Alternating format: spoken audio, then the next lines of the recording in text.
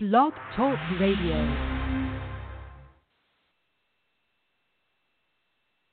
Hello and welcome to another edition of the Brisnet.com, TwinSpires.com podcast. This time it's how to bet the Belmont Stakes. We've been through the Kentucky Derby. We've been through the Preakness. Now it is time for the final jewel of the Triple Crown. And more so than the other two, especially without a Triple Crown on the line, the Belmont Stakes is as much about the race itself, which of course very prestigious is the test of the champion, but also the Belmont Stakes Week Festival, racing Thursday, Friday, Saturday, stakes galore on Saturday, some good races Thursday and Friday, including some stakes as well. And, the Derby has the Oaks and Derby Day cards, and they're both fantastic. Preakness as well, big stakes on Black Eyed Susan and Preakness days, but really neither compares to what Belmont does for its Belmont Stakes Festival. Grade 1s galore on Saturday, stakes throughout the week. Certainly we'll touch on the Belmont Stakes on this first episode, but really wanted to get just an overview of the week, talk some money management with Scott Shapiro, and just look ahead to what should be a great week of racing. And as we get later and later in the week, we'll discuss horses and specific opinions, etc. But first, for an overview and just some general, wagering ideas, how to use your bankroll and things like that, I will bring on Scott for some chatter. And here he is. Scott, how are you? Good, Ed. Welcome back. Hope the move went well and you're settling into the Ville in good shape. Settling in, yeah, for sure. Moved last week from Lexington, and we'll have my first flight out of Louisville Airport on Wednesday as I head east for the Belmont Stakes. So looking forward to that, and looking forward to being on site for not only the big day Saturday, but live racing throughout the week. And, I started by saying, to me, the Belmont Stakes is unique in that really the Friday and Saturday cards at Belmont are much more hyped than the undercards of the previous two races. And the Derby card is good, but it's overshadowed by the Derby. I mean, the Derby's the Derby, and it would take an extraordinary horse to even get a couple column inches over the Derby. And the Preakness has a lot of stakes, but no grade 1s. The only grade 1 is the Preakness itself. And then that brings us to the Belmont, which does have a ton of grade 1s. It's New York racing. It's a circuit almost everyone pays attention to anyway. And to me, it just feels a little different than the other weeks leading up to a Triple Crown race. Totally agree. I think a combination of things makes it that much more exciting for myself. One, like you mentioned, I follow the New York Racing Association circuit much more diligently than either of the other two circuits, Kentucky and Maryland, year-round. You also mentioned how the racing is, you don't want to discredit either of the other two cards, but this is as good as the Breeders' Cup or close to it. You have a plethora of graded stakes races. You have good races day 1 and day 2, which is of the festival, which is Thursday and Friday. And, it's just a real special time. And I think a little bit of it, I think the fact that the Belmont in many years is not going to ever live up to the Derby in terms of its history, but also just in terms of there's so much to break down when it comes to the Derby because there's so much more, it's so much more of a wild card with 20 horses never having faced each other for the most part, other than a few here and there in their prep races, and going the mile and a quarter. After the Derby, it starts to sort things out a little bit. You get to the Preakness, and the public narrows it down to a couple of horses, and then you get to the Belmont, and you don't want to say it's an afterthought because by no means is it. But, there's just not the same hype around the 3-year-old class unless there's the Triple Crown. So a combination of things makes it just the whole card more about the whole card than it is just about the one race. However, the Belmont is always a great betting race, whether you have a logical favorite, in the Triple Crown contender to play against, or you have just a number of horses trying the 1.5 miles for the first time, it definitely is a great way to end what it should be a great wagering menu throughout the 3 days.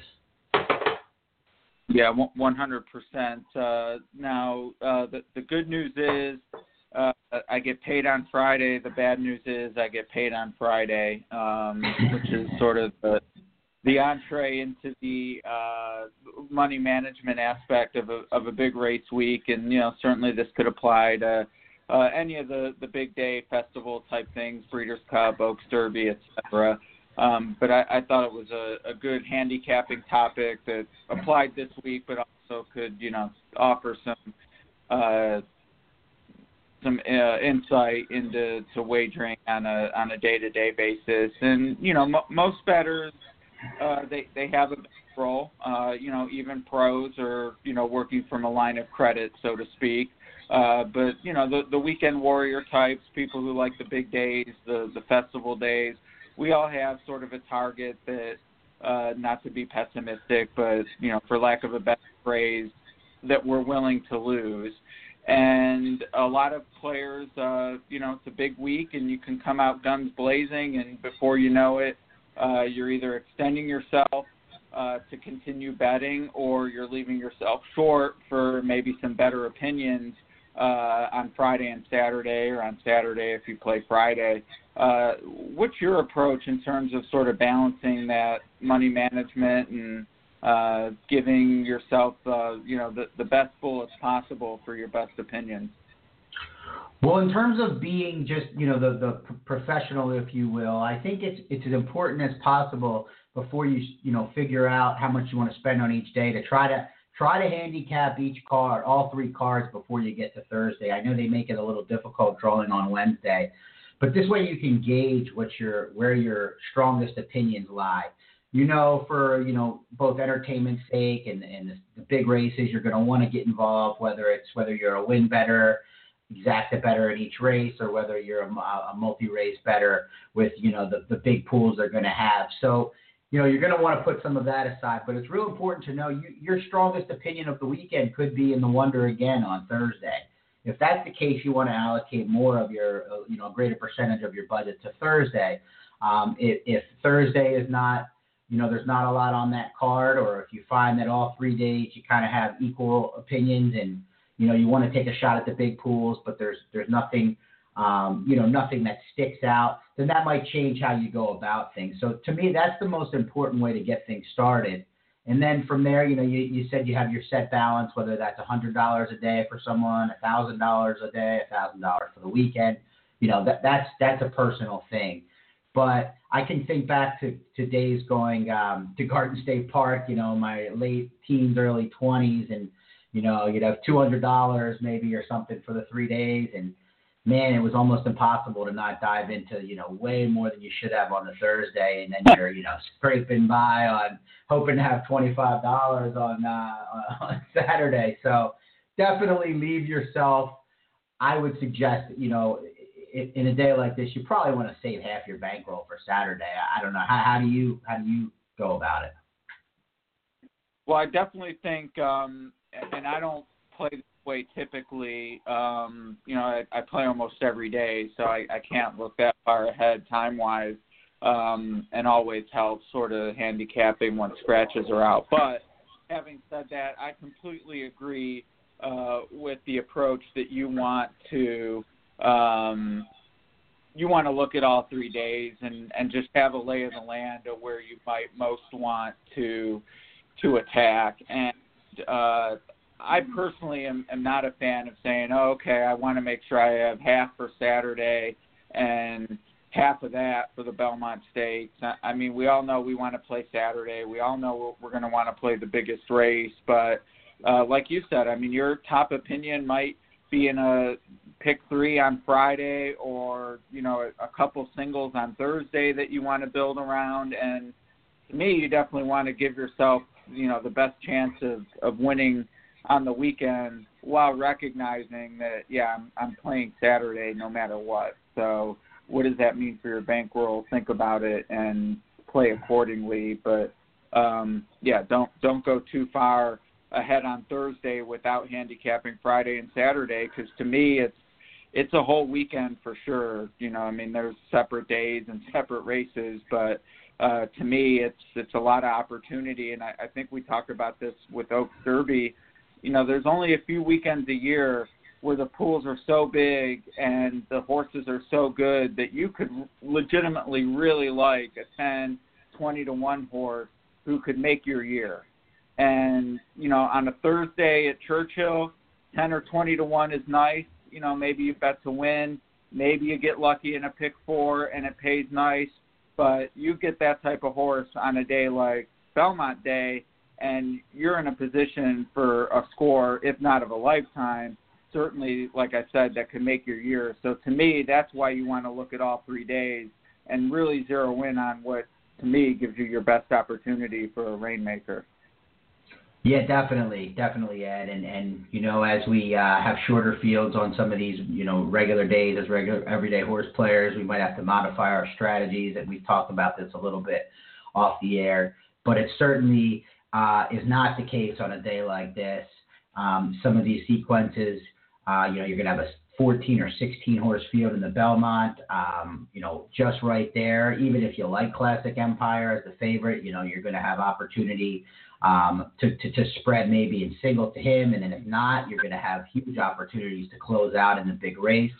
One thing that I didn't mention, though, is you kind of touched on how it's one long weekend, or to me, I kind of look at these situations, and I mentioned in another, I forget when it was, but to me, you if you're an everyday player, or even if you're playing for a 3-day period of time, you want to make sure you're not ever getting in chase mode, especially on Thursday. Let's say you fall behind on Thursday. Do not increase your bets just because you're behind. That's why, to me, I know it's hard to handicap completely, especially if you're a win better or an individual race better, because you definitely want to try to get a look at the horses and, of course, try to get a look at the tote board. But, don't increase your wagers just because you're down. Or even, I don't mind people increasing their wagers when they're ahead. That's kind of more of an opinion to me. But you just don't want to start increasing your wagers on Thursday if you take a bad beat and go on tilt a little bit. So that's important to me. And, and then, as a player of the horizontals for the most part on a day like this, I'm sure there'll be a few horses I'll want to bet in individual races. But for the most part, I'll key in on, the pick 4s, the pick 5s, things like that. Probably not the pick 6, but you can, map out your strategies in those well ahead of time. Granted, scratches, you might have to adapt to scratches, but what you won't have to adapt to is the odds on the tote board and how a horse looks, because you're going in blind on that no matter what. That's a disadvantage in terms of betting the horizontal wagers, not knowing those things, but it's an advantage that know you're not going to be able to react to those things, so you can kind of get an idea who your singles might be, where your spreads might be, and how much you want to put in each sequence. And for me, sort of the variations on don't chase and don't increase your money when, or the amount of your base bet when chasing, agree with. To me, going into the weekend, and why I sort of say, hey, if you're playing all 3 days, think about that, is, this is my bankroll for the 3 days. If you're playing Friday, Saturday, same thing. But I would say one of the big mistakes people make is they say, I have $100, so that's $50 a day, or I have $500 for, the 10 pick 4s, and that's $50 a pick 4. And people shoehorn their play to fit that budget. And it goes both ways. They'll have, $24 play, and they'll say, oh, I can add a horse and for $48 because they have $50 to spend, or they'll have a $96 play they love, and they'll cut a horse because they, need to make it $48 or $54. And to me, that's terrible. Never do that. So that is another reason why sort of looking at the sequence or looking at the 3 days ahead of time and figuring out where you're comfortable, and spend 96 if you think that's what the sequence merits it, or maybe there's another one where you're going to spend 24, or maybe you have, 3 stone cold singles or horses you love where you can maybe hit it for $4 or $6 or, whatever you're comfortable with. But, playing in that vein to me is a lot, set yourself up for success more than saying, I have X amount and I'm going to play, I'm going to divide it equally over the 3 days or over these bets and save some for the Belmont. To me, that's a big problem I notice people have these big race days. And it doesn't matter your budget. If you have $20, that doesn't mean bet, $4 a race over 5 races. Find the race you like best and bet 10. And if you need the action, which I certainly appreciate, I love action. I'm playing every race. Just bet 2 on the other races. But figure out what your best opinions are and make sure you put yourself in a position to press them accordingly. Yeah, not every sequence is created equal. There's going to be some that, might look like you need to, spread in 3 of the 4 races. And then there's going to be others that, I don't know what the menu will look like yet, but let's just say you're going to, right now that you love Songbird, you don't think she can lose, and you love Classic Empire, or certain sequences where you'll like the short priced horse and you're going to single them. Well, they might not require the same budget. Or on the other hand, let's say, okay, I'm against Songbird. I think she can win, but she's going to get over bet. I'm not sure the mile and a 16th one turn is for her. I think the Karina Mia and a few others are sitting on big races. Those might be sequences where you want to spread deeper because there is that big chance for a big payout because you're already playing against the most logical single. So I totally agree with you. Don't pigeonhole yourself to setting it up. What you're doing by doing that, I guess if you're into it just for the entertainment value, maybe that's something you want to consider. But I assume everybody listening to this podcast wants to be a winning horse player. That's one thing that we kind of, never really take into account is that some people are just doing this for entertainment and they know they're going to lose in the long run and, whatever. But, if you want to be a winning horse player, you got to differentiate the bankroll over different sequences and different races. Right. Well, and to me, even if you're, even if it's entertainment, hey, in the long run, I'm gambling and I want, having fun. But if you're taking the time to handicap and you have an opinion on a race, then certainly you should have an opinion on which races you have the strongest opinion on. And to me, that's a big part of being a successful horse player. And by successful, I don't necessarily mean winning, although that's nice, but successful is in more successful. Improving your game is having opinions on your opinions. And, that's something that I work on a daily basis because I'm a multi-race bettor. And, it used to be, hey, I handicapped this pick 4. I'm going to play it come hell or high water. And I'm learning that, this isn't a sequence I have a good handle on. And, like I said, I love action. I'm still going to play a token, $8, $16 play, sort of insanity insurance with my A's.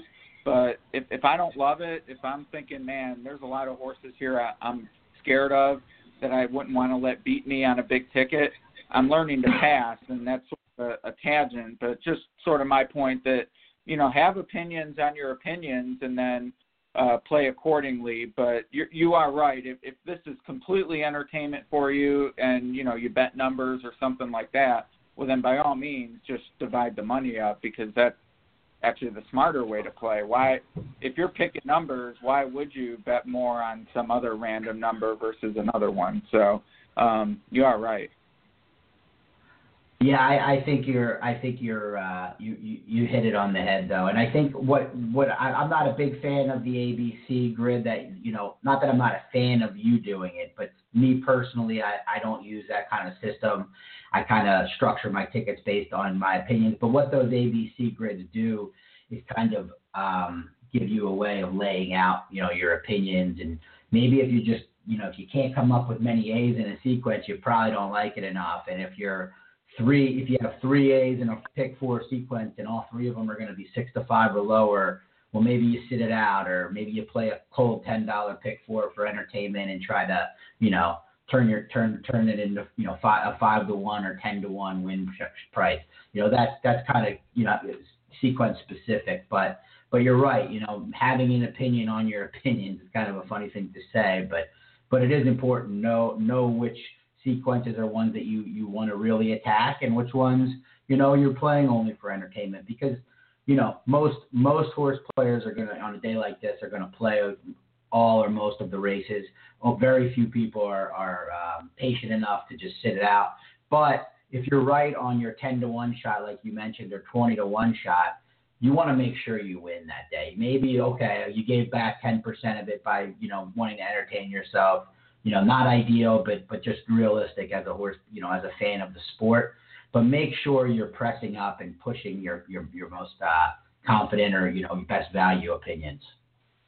100%. And one thing you mentioned, and they haven't come out with the sequence yet, though with Songbird in there, maybe it won't be part of the pick 4 that ends in the Belmont. But like you said, she's coming off a layoff. She's going to be bet very heavy.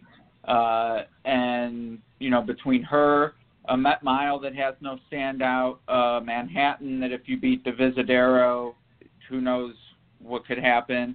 And then a Belmont where if you're against Classic Empire, a lot of ifs there, but certainly opinions I could see people having.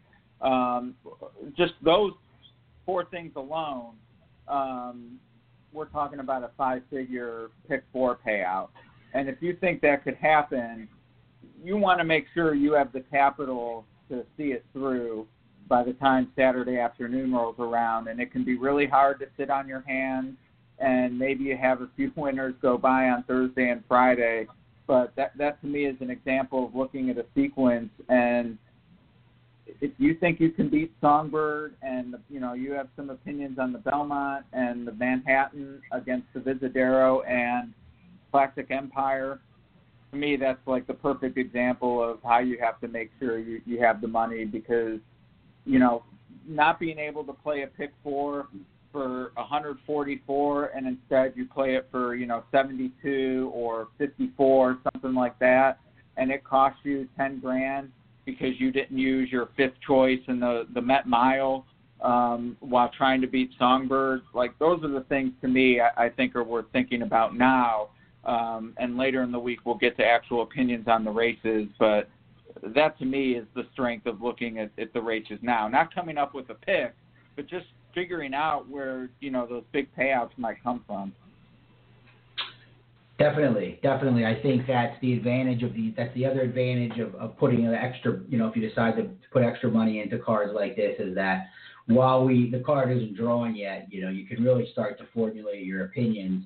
And, just basic stuff, like you may not know that who you like against Songbird and how deep you want to go, but that you don't think she's, invincible in this spot, and you're going to want to take a shot. Now, my guess would be the Ogden Phipps I don't think is usually in the last 4 races. I'm not sure if that's based on the fact that it's usually a smaller field, or what the reason is. I don't know. Some of the renditions that I envision now that I think about it, you're right, and the reason why is because they go turf, dirt, turf, dirt.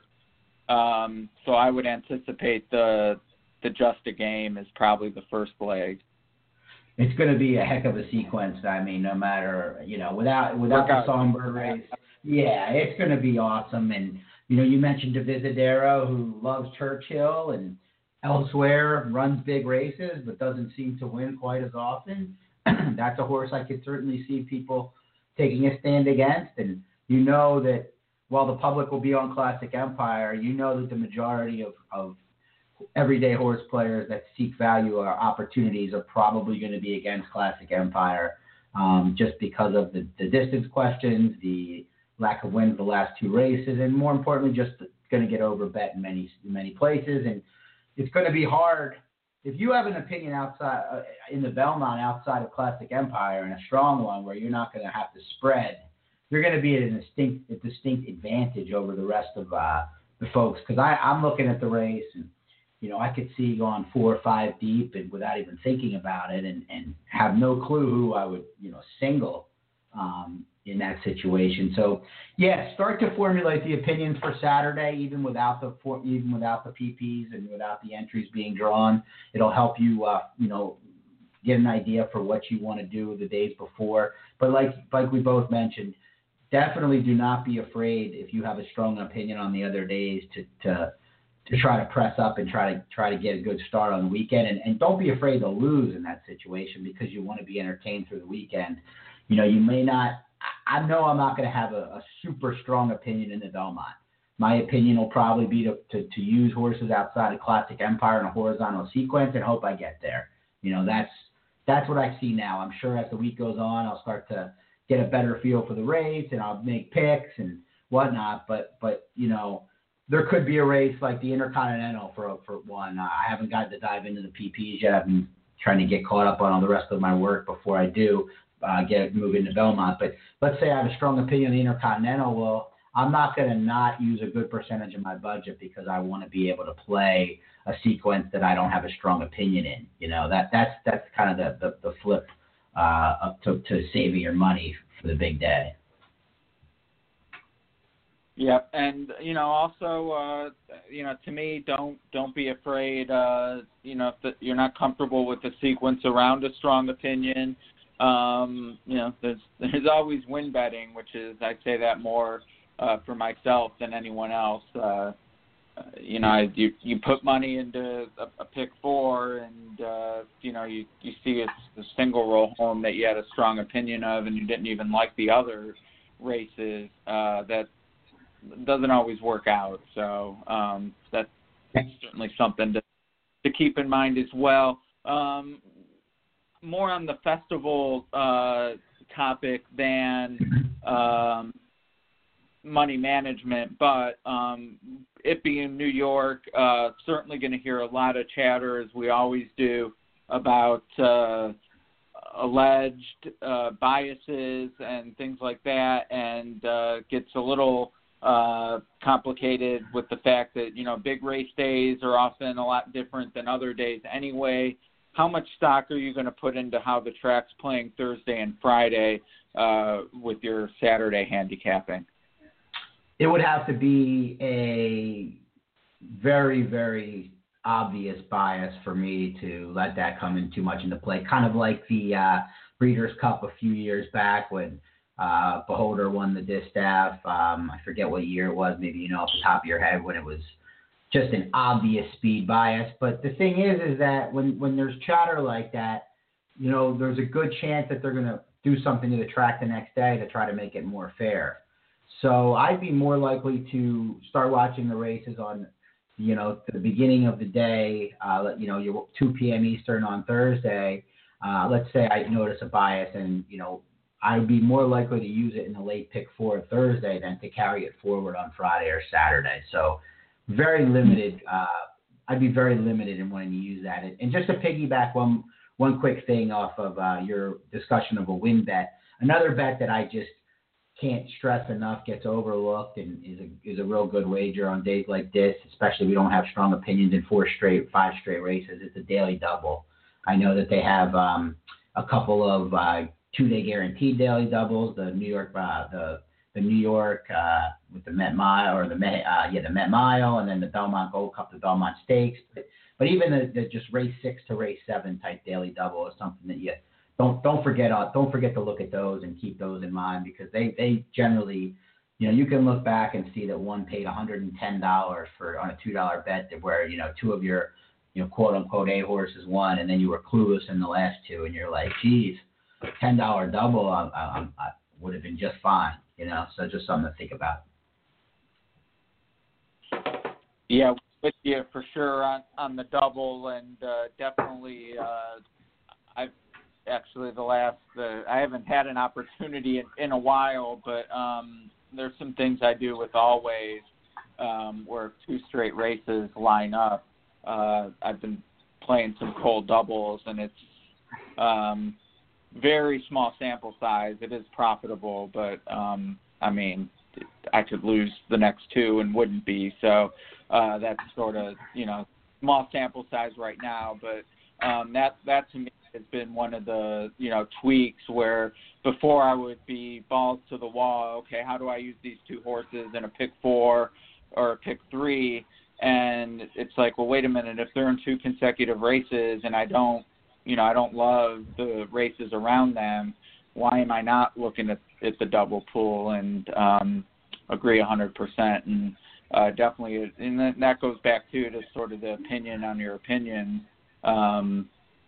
That's been a positive difference for me this year, short term. Hopefully it'll continue, and more on that if it does. And if it doesn't, I'll never mention it again. Yeah, I mean, the double and, using the wagering menu to your advantage to match your opinions it's part of being successful. Yeah, especially on a big day like this where there's so many options, there's additional options. They flash the big guaranteed pools, whether, we all have our thoughts on those, and that's a topic for a different day. But it certainly, opens people's eyes, and they get marketed more on the track feeds and whatnot. So definitely don't forget about the wagers that are not getting marketed equally, because they can be your friends too, and you can find some real value. And the doubles, to me, is just, it depends on the track, what the takeout is, and how, in these situations. But so often either I forget to do it, or when I remember to do it and it works, I'm like, geez, I do all this pick 5 and pick 4 work, and maybe I should just play daily doubles a whole lot more often. Yeah, no, they're there. That's probably something more for Breeders' Cup. But it's interesting because the doubles at the Breeders' Cup actually pay less than the parlay a lot more often than you'd expect. So, to me, that doesn't mean don't play them. It just means watch the pool, and if, the value's there, could be a much better use of your opinion than a pick 3 or pick 4. But at the same time, don't just say, oh, these are my 2 opinions and I'm going to play a double, because sometimes, it's a totally different pool, and win odds aren't always, they don't match up for various reasons. So another thing to think about on top of all the other things to think about when playing the horses. Last question on the festival topic. It's at Belmont. But big races mean big jockeys from all over the country. What's your weighting of, and WEIGHT weight, of local jocks with Belmont experience versus, the SoCal guys or Leparoux, Lannery, et cetera? Interesting you say that, because I was thinking about it today when I was looking over the Belmont for the first time seriously, and I much prefer someone that's had a lot of success over this course, or a lot of experience over this course. Not necessarily, it wouldn't have to necessarily be over the last couple months or years. So maybe a guy like Mike Smith, who's ridden at Belmont plenty, would fit under this criteria. But it's certainly a unique course. It's massive, wide turns. You need to know how to ride the course. There's a reason why certain guys have such poor statistics coming in. I know we heard about it a lot with American Pharaoh when he was going for the Triple Crown. I won't bring up any names on the jockey, but this jockey had very poor statistics coming in, and it kind of led to probably one of the reasons why American Pharaoh wasn't 1-5 or 2-5 in that race, because of his lack of, and sometimes you're going to be on the best horse, and especially if it's a speed horse, it's not going to matter. But there certainly is a lot to knowing the Belmont Park, how to navigate it, saving ground, things like that may not matter, when you go to Churchill as much, or Pimlico, just to name a few of the other big ones, or even Santa Anita out here. But Belmont is a pretty unique course, and I would certainly use it to your advantage to take riders that have had plenty of experience over Big Sandy. Yeah, and, certainly Belmont, the main track, sort of gets the attention, and with the Belmont Stakes, understandably why. But, the turf courses are fairly unique, too. I mean, Woodbine's bigger. That's 1.5 miles. But, I mean, really, most of the turf courses in the U.S. are bull ring style by other measures. If they were dirt tracks, we would call them bull ring. I mean, Churchill's 7 furlongs. Santa Anita is, it's the downhill course, but, the miles are tight 2 turns at Santa Anita and Del Mar for that matter. So even the turf is definitely a different style, and to me, worth thinking about, and that's a reason, Julian Leparoux certainly takes his lumps on the main track and has his critics, when he rides. But to me, given his success at Keeneland, which is a little bigger turf, and at Woodbine, which is the bigger turf, and at Kentucky Downs, certainly a rider I won't shy away from on the Belmont turf. But it sure does seem like guys who ride Big Sandy, the main track, day in and day out, they just know it better, and it makes sense that they do. It's totally different. Yeah, my only concern with a rider like Leparoux is, and I'm not sure, with the limited sample, if it happens quite as much on Belmont Day and over this, bigger 3 days. But the way they, with the slow early paces that they consistently set over the New York turf courses, being ultra patient is not as ideal as it is at other places. Now, saving ground is, I was watching a race yesterday there, and you almost, the guys that know what they're doing are certainly waiting longer to ask their horses. But being overly patient on the turf course is becoming problematic, and that's the one thing to just keep in mind in a general sense too is in a lot of these turf races you can handicap them, with your pace projector or just however you try to come up with whether the pace will be contentious or hot or slow. But just remember that for some reason they tend to go slower most of the time. So, not to bring an extra thing onto your plate when you handicap these races, but just on a tangent there, that's something to think about on the turf course as well.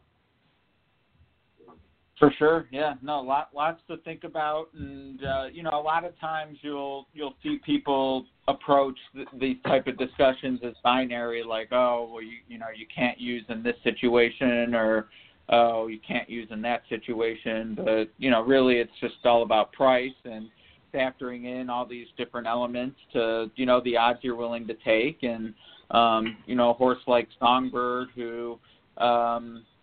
Might be 1 to 5.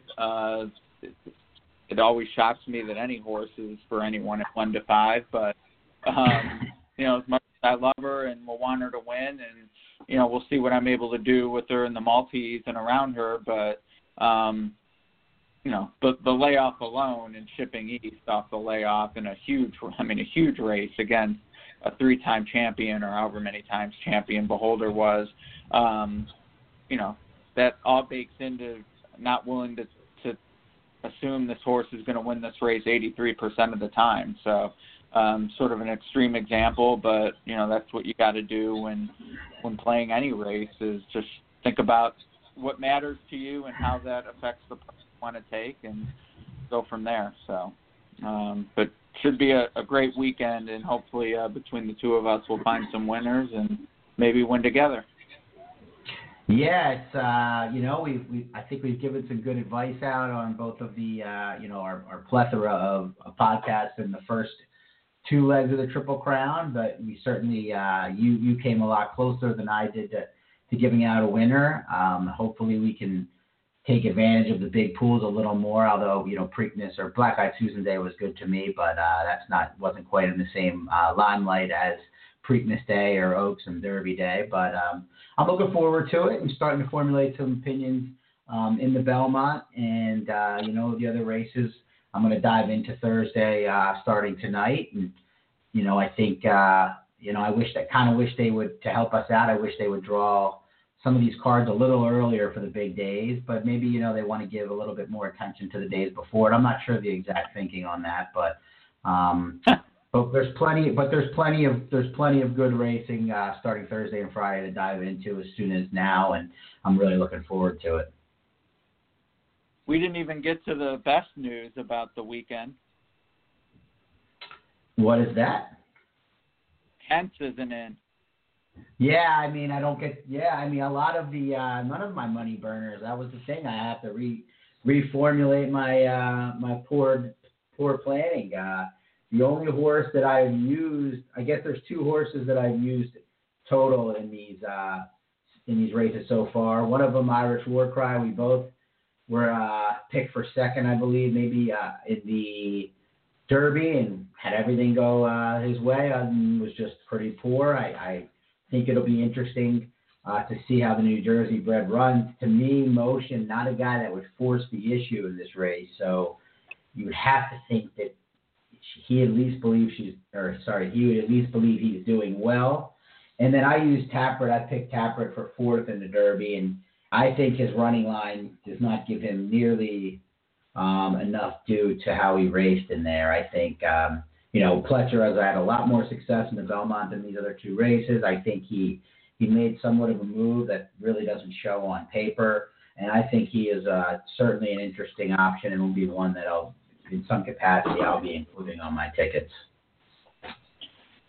Yeah, and for me, I just have a hard time getting away from the two I picked in the Derby. Irish War Cry, I thought ran well. I mean, he just ran out of gas, I don't want to say it like that because he has to go a mile and a half at a time, but just given where he was on the track versus the winner, I thought he ran fine, and we all know by now I think Classic Empire has the talent to win these races.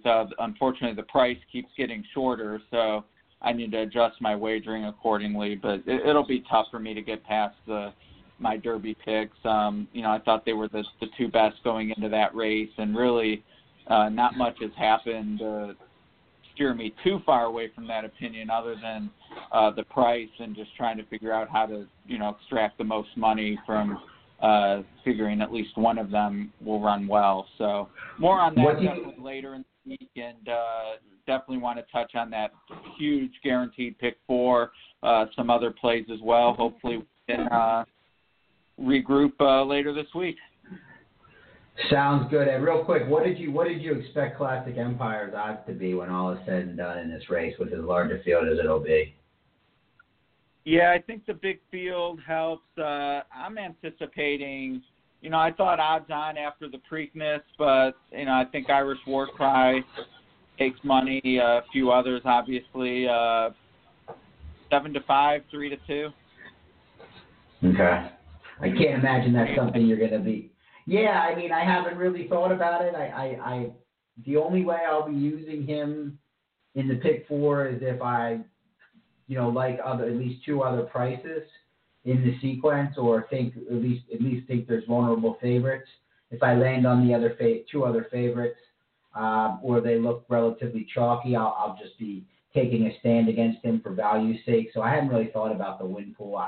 I assume though the win wager is not something you'll be taking much part in that anyway. You'll probably just focus on the horizontals, or am I incorrect in that? Yeah, no, I definitely it's tough to win for sure.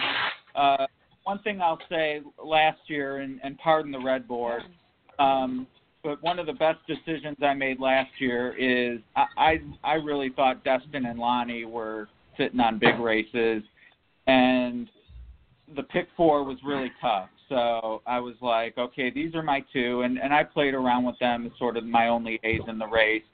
But I thought these two horses are going to run a big race, and I played the race that they both had to run well vertically and hit the biggest super of my life when Creator won.